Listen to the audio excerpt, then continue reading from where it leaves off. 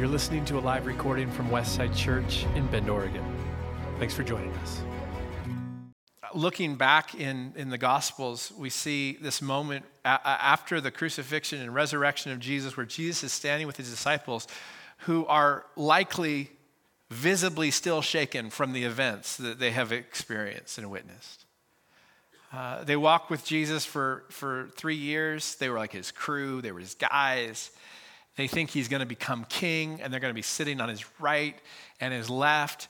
They go to the Last Supper, right? And Jesus is like, hey, I'm going to die. I'm not going to be with you any longer. And they're like, I don't understand that. But hey, when you become king, who's the best of us? Like, who can sit on your left and right? And Jesus must just be like shaking his head, like you're not understanding.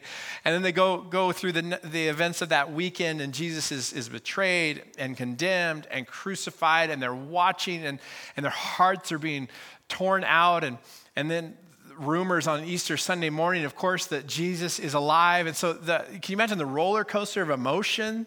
Not a stable, steady, consistent experience that his disciples have had. And then Jesus stands with them up on this mountain, and he says this to them in Matthew 28:18. He says, all authority in heaven and on earth has been given to me.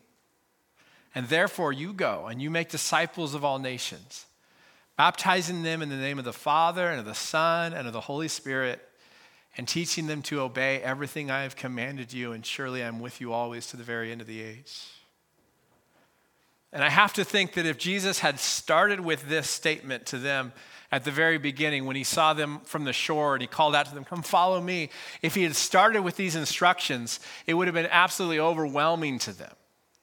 It would have felt like too crazy of a task. But now that they've seen what it looks like to follow Jesus through the ups and downs and the chaos and the craziness of all that they've walked through, maybe they heard these words and said, I don't know, it sounds pretty impossible, but anybody who can predict his own resurrection and then follow through, I think I'll take his word for it. I think maybe he will be with us to the very end of the age.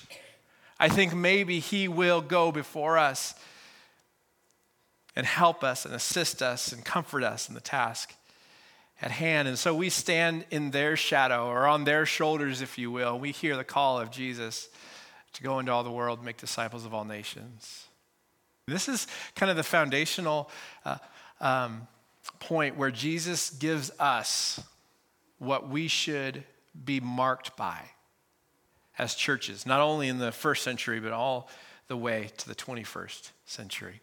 So I'm going to look at how this looks in our context, in our day, in our moment, in our generation. So Jesus, we ask, would you speak through me today as we look forward to what Westside will continue to be and will be in the future in this city and for this community. We ask you, Jesus, would you be present at the heart of everything we do? In Jesus' name, amen.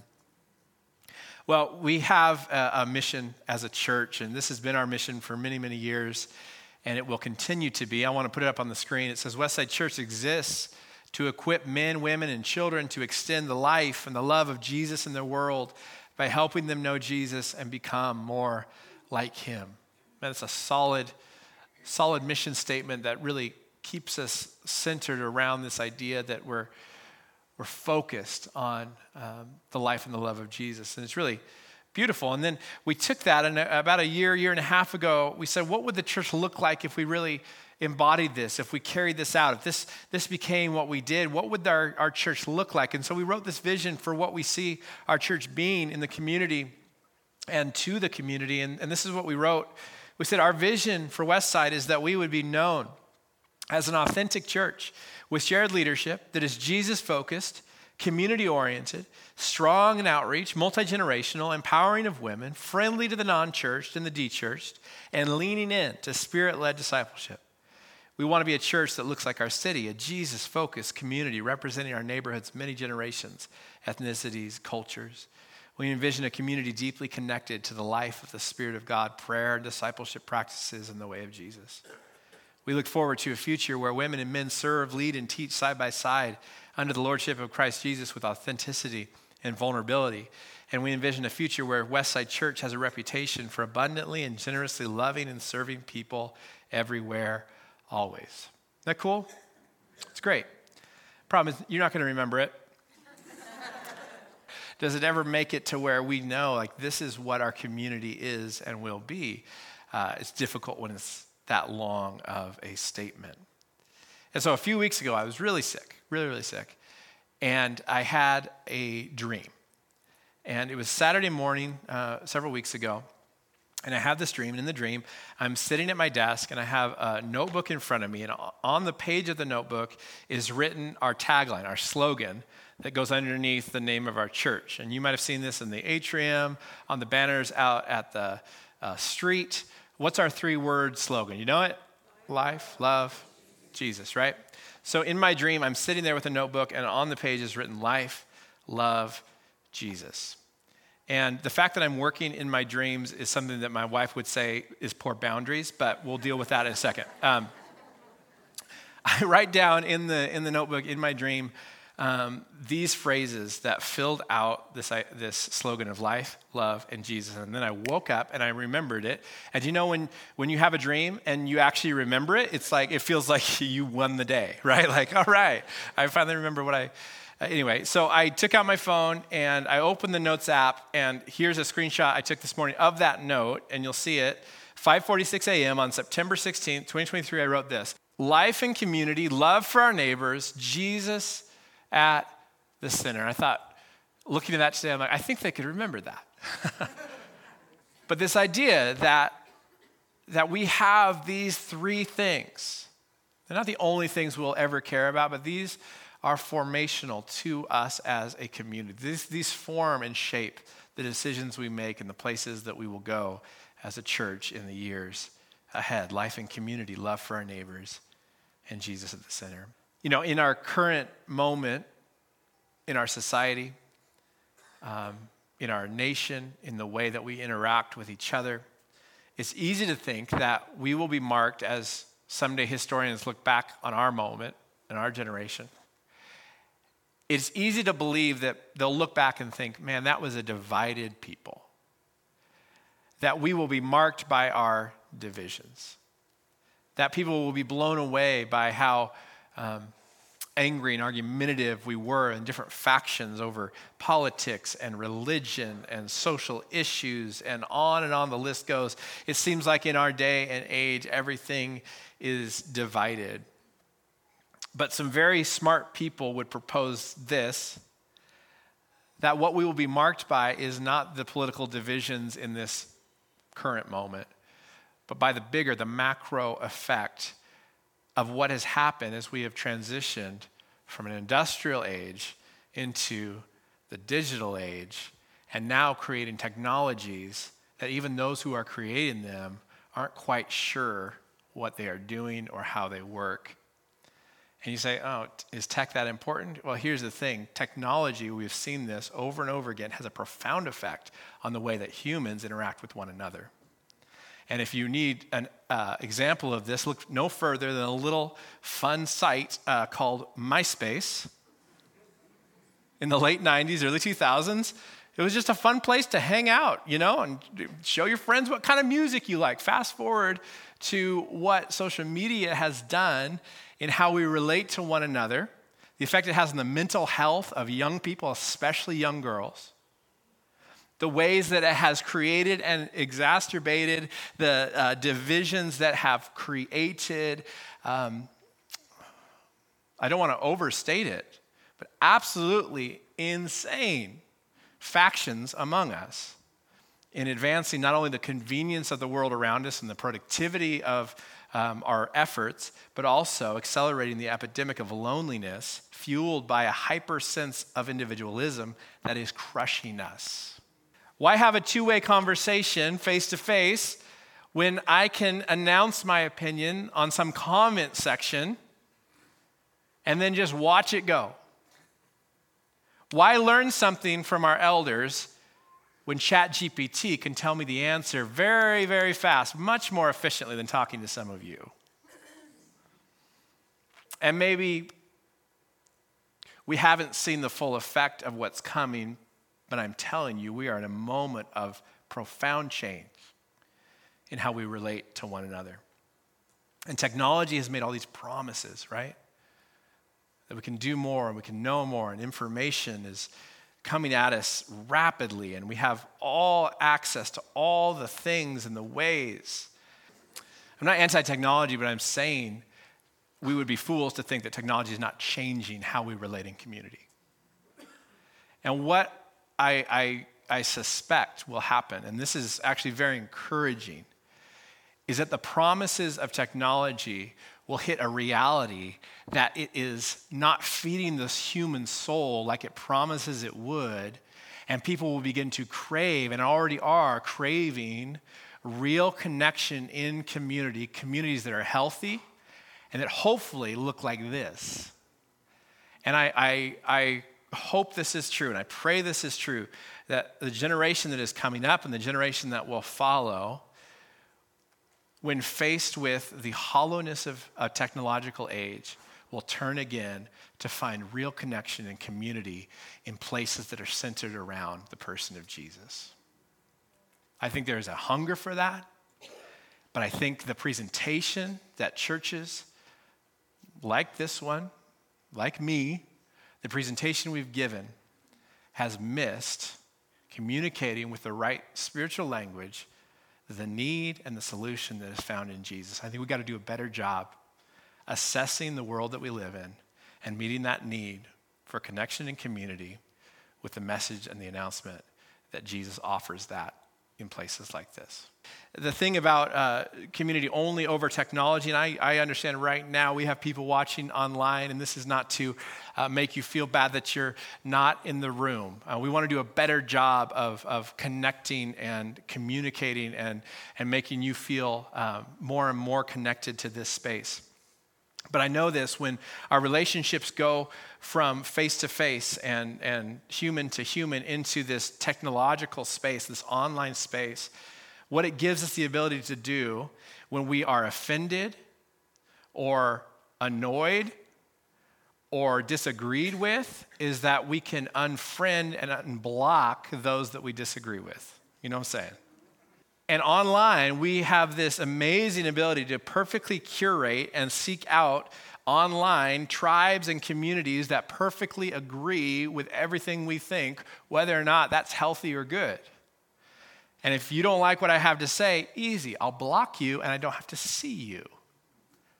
And in community, in a place like this, in a church, we have the unfortunate reality that you can't block people to their face. Well, you can, but it's very rude.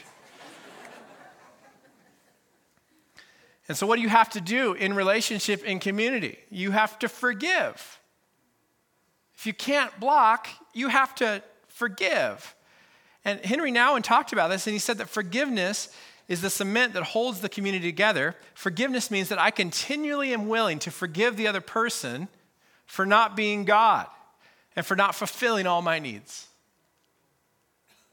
Every time you get deep enough into a conversation that you move past talk of the weather, you will quickly find that people are not God. People are not perfect. People disappoint you and offend you and are rude to you.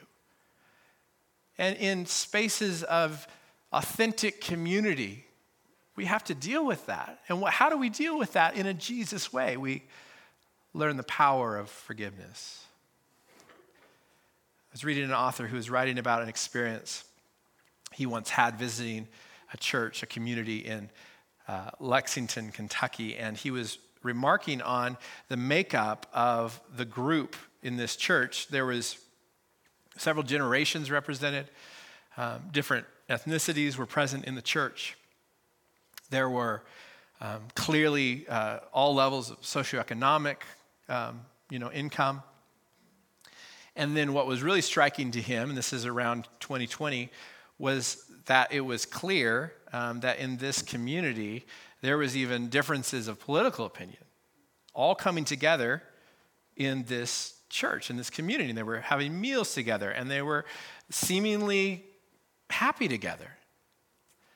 And so he was talking with the leader of the group, and the leader said this, and this is what he quoted in his book. He said, they've heard rumors, speaking of the people in the church coming from so many different backgrounds, they've heard rumors of a new political order that has broken into the world, offering the kind of life that can go on forever. eternal life. And while everyone else is rushing to prove their enemies wrong before they wreck the world, Jesus has given us the gift of time to wait together, knowing that someone else has already saved the world. You see, when we put the burden of saving the world, saving our society, saving our nation, when we put that burden squarely on the shoulders of Jesus, it removes it from having to be on your shoulders. That I don't have to protect the world from you as much as I would like to. Instead, we realize that Jesus has borne the weight of the world. He has saved the world. And now our job is not to go out and fix everybody. Our job is to announce the kingdom that is at hand. This is what Jesus did. He showed up and he's healing and he's all the time he's saying the kingdom of heaven is at hand. The kingdom of heaven is here. And then he gives us the job to continue in that mission. And as soon as we get it, we're like, great, we're going to clean up around here, Jesus. Nice try, but we have some ideas for how this place is going to look. No, our mission is the same as Jesus. We come and we announce God's kingdom, his reign, his rule is at hand. And that is profound, the effect it will have in the world that we live in. Life in community requires we forgive one another for the humanity we will inevitably find when we move beyond talk of the weather. David Brooks said in an interview recently that culture changes when a small group of people find a better way to live and the rest of us copy them. And I would propose that the better way to live in our digital world, when there's so much division and strife, is to live in a forgiving community. And if we could model that, that will have a profound effect, so much more than our best placed comments on Facebook. Amen. Okay. Sometimes I have to say amen to myself because I'm not sure if I'll get any others. Number 2, love for our neighbors. Love for our neighbors. I won't spend much time on this. I think we'll unpack this more in future messages, but there's this moment in Luke chapter 9 where Jesus is walking through Samaria with his disciples. And it would be hard to understand, but for the disciples and for Jesus in the world he grew up in, Samaritans were really reviled and despised. They were seen as other than, they were seen as not worthy.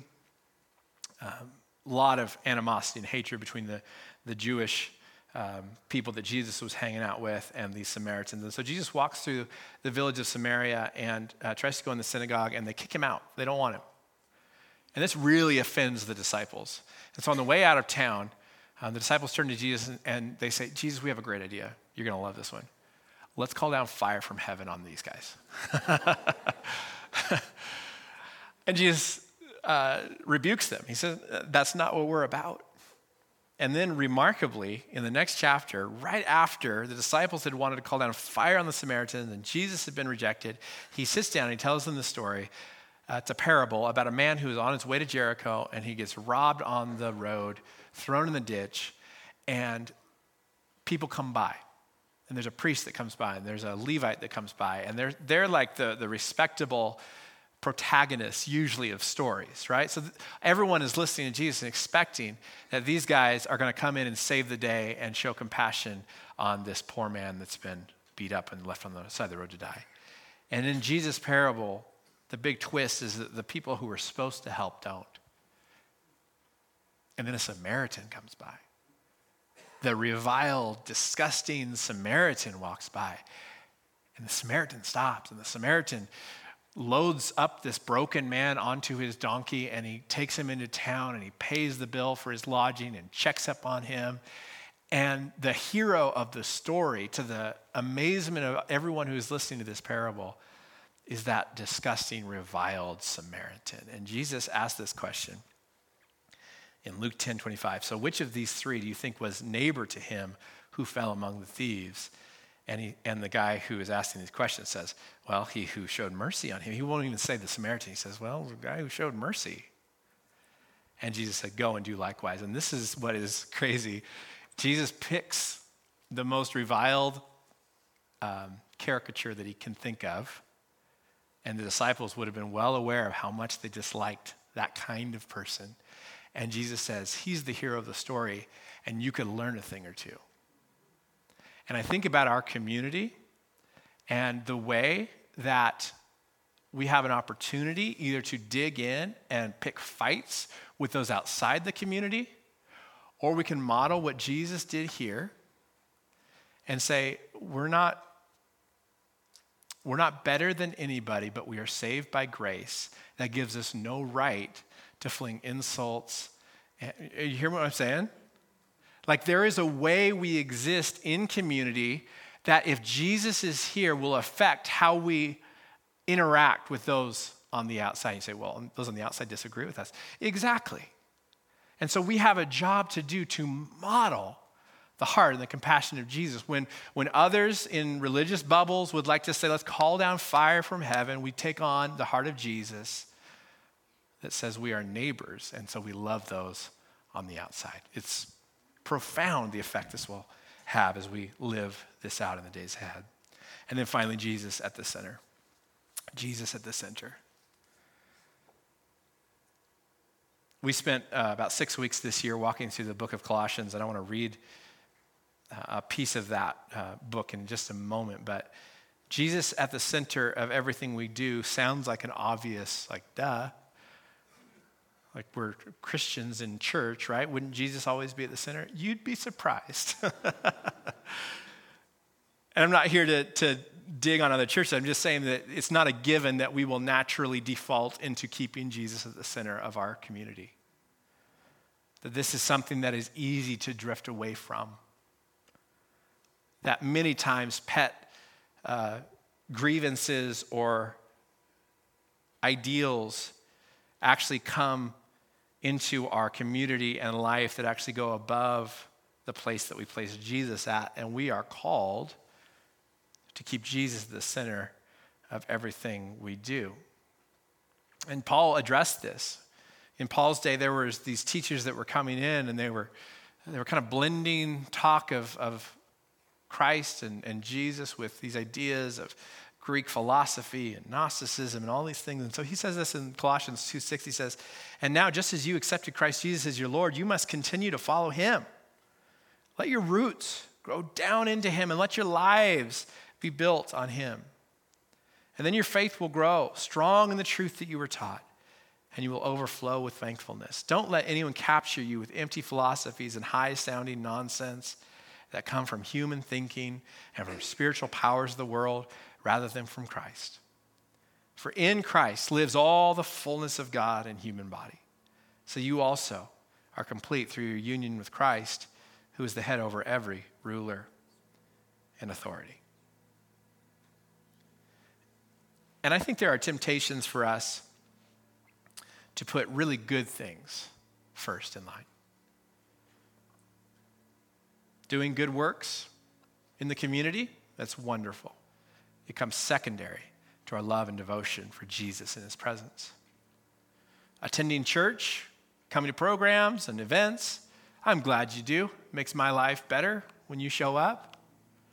But it's secondary to our love and devotion for Jesus. And in fact, his presence is the only reason we gather.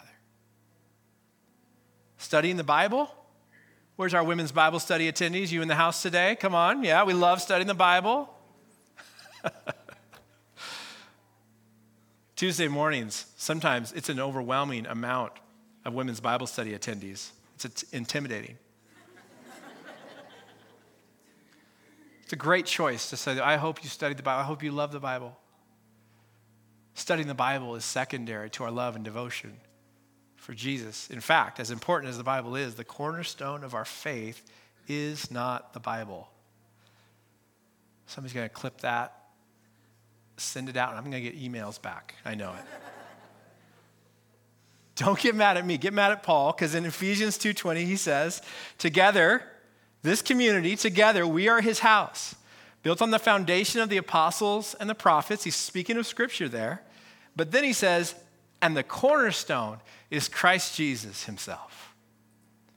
We love our Bibles, but we love it because it reveals to us the cornerstone of our faith, which is Jesus himself. And there's this moment when Jesus is talking with the Pharisees, the religious leaders, and they are feeling so offended because it seems like Jesus is claiming audaciously that he is greater than those who wrote Scripture, Moses and Abraham. And they turn to him and they say, are you saying that you are greater than Abraham? It's a loaded question. Because they're asking, are you saying that you are a bigger deal than all of our traditions and thousands of years of how we've understood and interacted with God? And Jesus has the nerve to respond this way. He says, before Abraham was, I am. I am the first and the last. When every Bible study has finally ended, that sounds like I don't like them. When every Bible study has concluded, still standing is the person of Jesus. And so we love the Bible and we uphold the Bible and we take a high view on the Bible, which means we have to take it for what it is trying to do, which is to reveal Christ to his church. And so that's how we read it. He is the cornerstone, the foundation stone of our community. In ancient times, the cornerstone had to be laid first. And they would construct these buildings. The foundations were made of these, stones that masons would come and they would carve them. But they had to start with the most perfect stone, the most square stone. And that stone would be leveled and placed and with incredible care, because from that stone, everything else would be measured up too. And the recipe for a foundation that would fail would be to not have a cornerstone and kind of go willy-nilly with the foundation.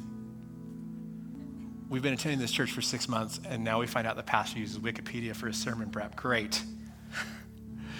Wikipedia says, over time, a cornerstone became a ceremonial mason stone or replica set in a prominent location on the outside of the building. You see, the old ways of setting foundations weren't needed anymore because of things like concrete and modern building. And so the cornerstone idea actually got moved to just this facade that would hang on the outside of the building that would try to communicate something but have no real purpose. And here's what I want to tell us. We can never allow the cornerstone that is Jesus himself to move from being the heart and the center of our community to being just something on the outside, the facade that we want to portray to the world, but it has no effect on how we live and interact with one another. Jesus has to stay and be returned to his place as the cornerstone for the foundation of our community. And we'll leave him up on the banners. We're not taking him down. But God help us if Jesus on a banner is the only Jesus we know, that we return to this understanding that everything good that we will do as a community, in relationship, as a church, will come when we are built on the foundation, our cornerstone, that is the first and last, Jesus himself.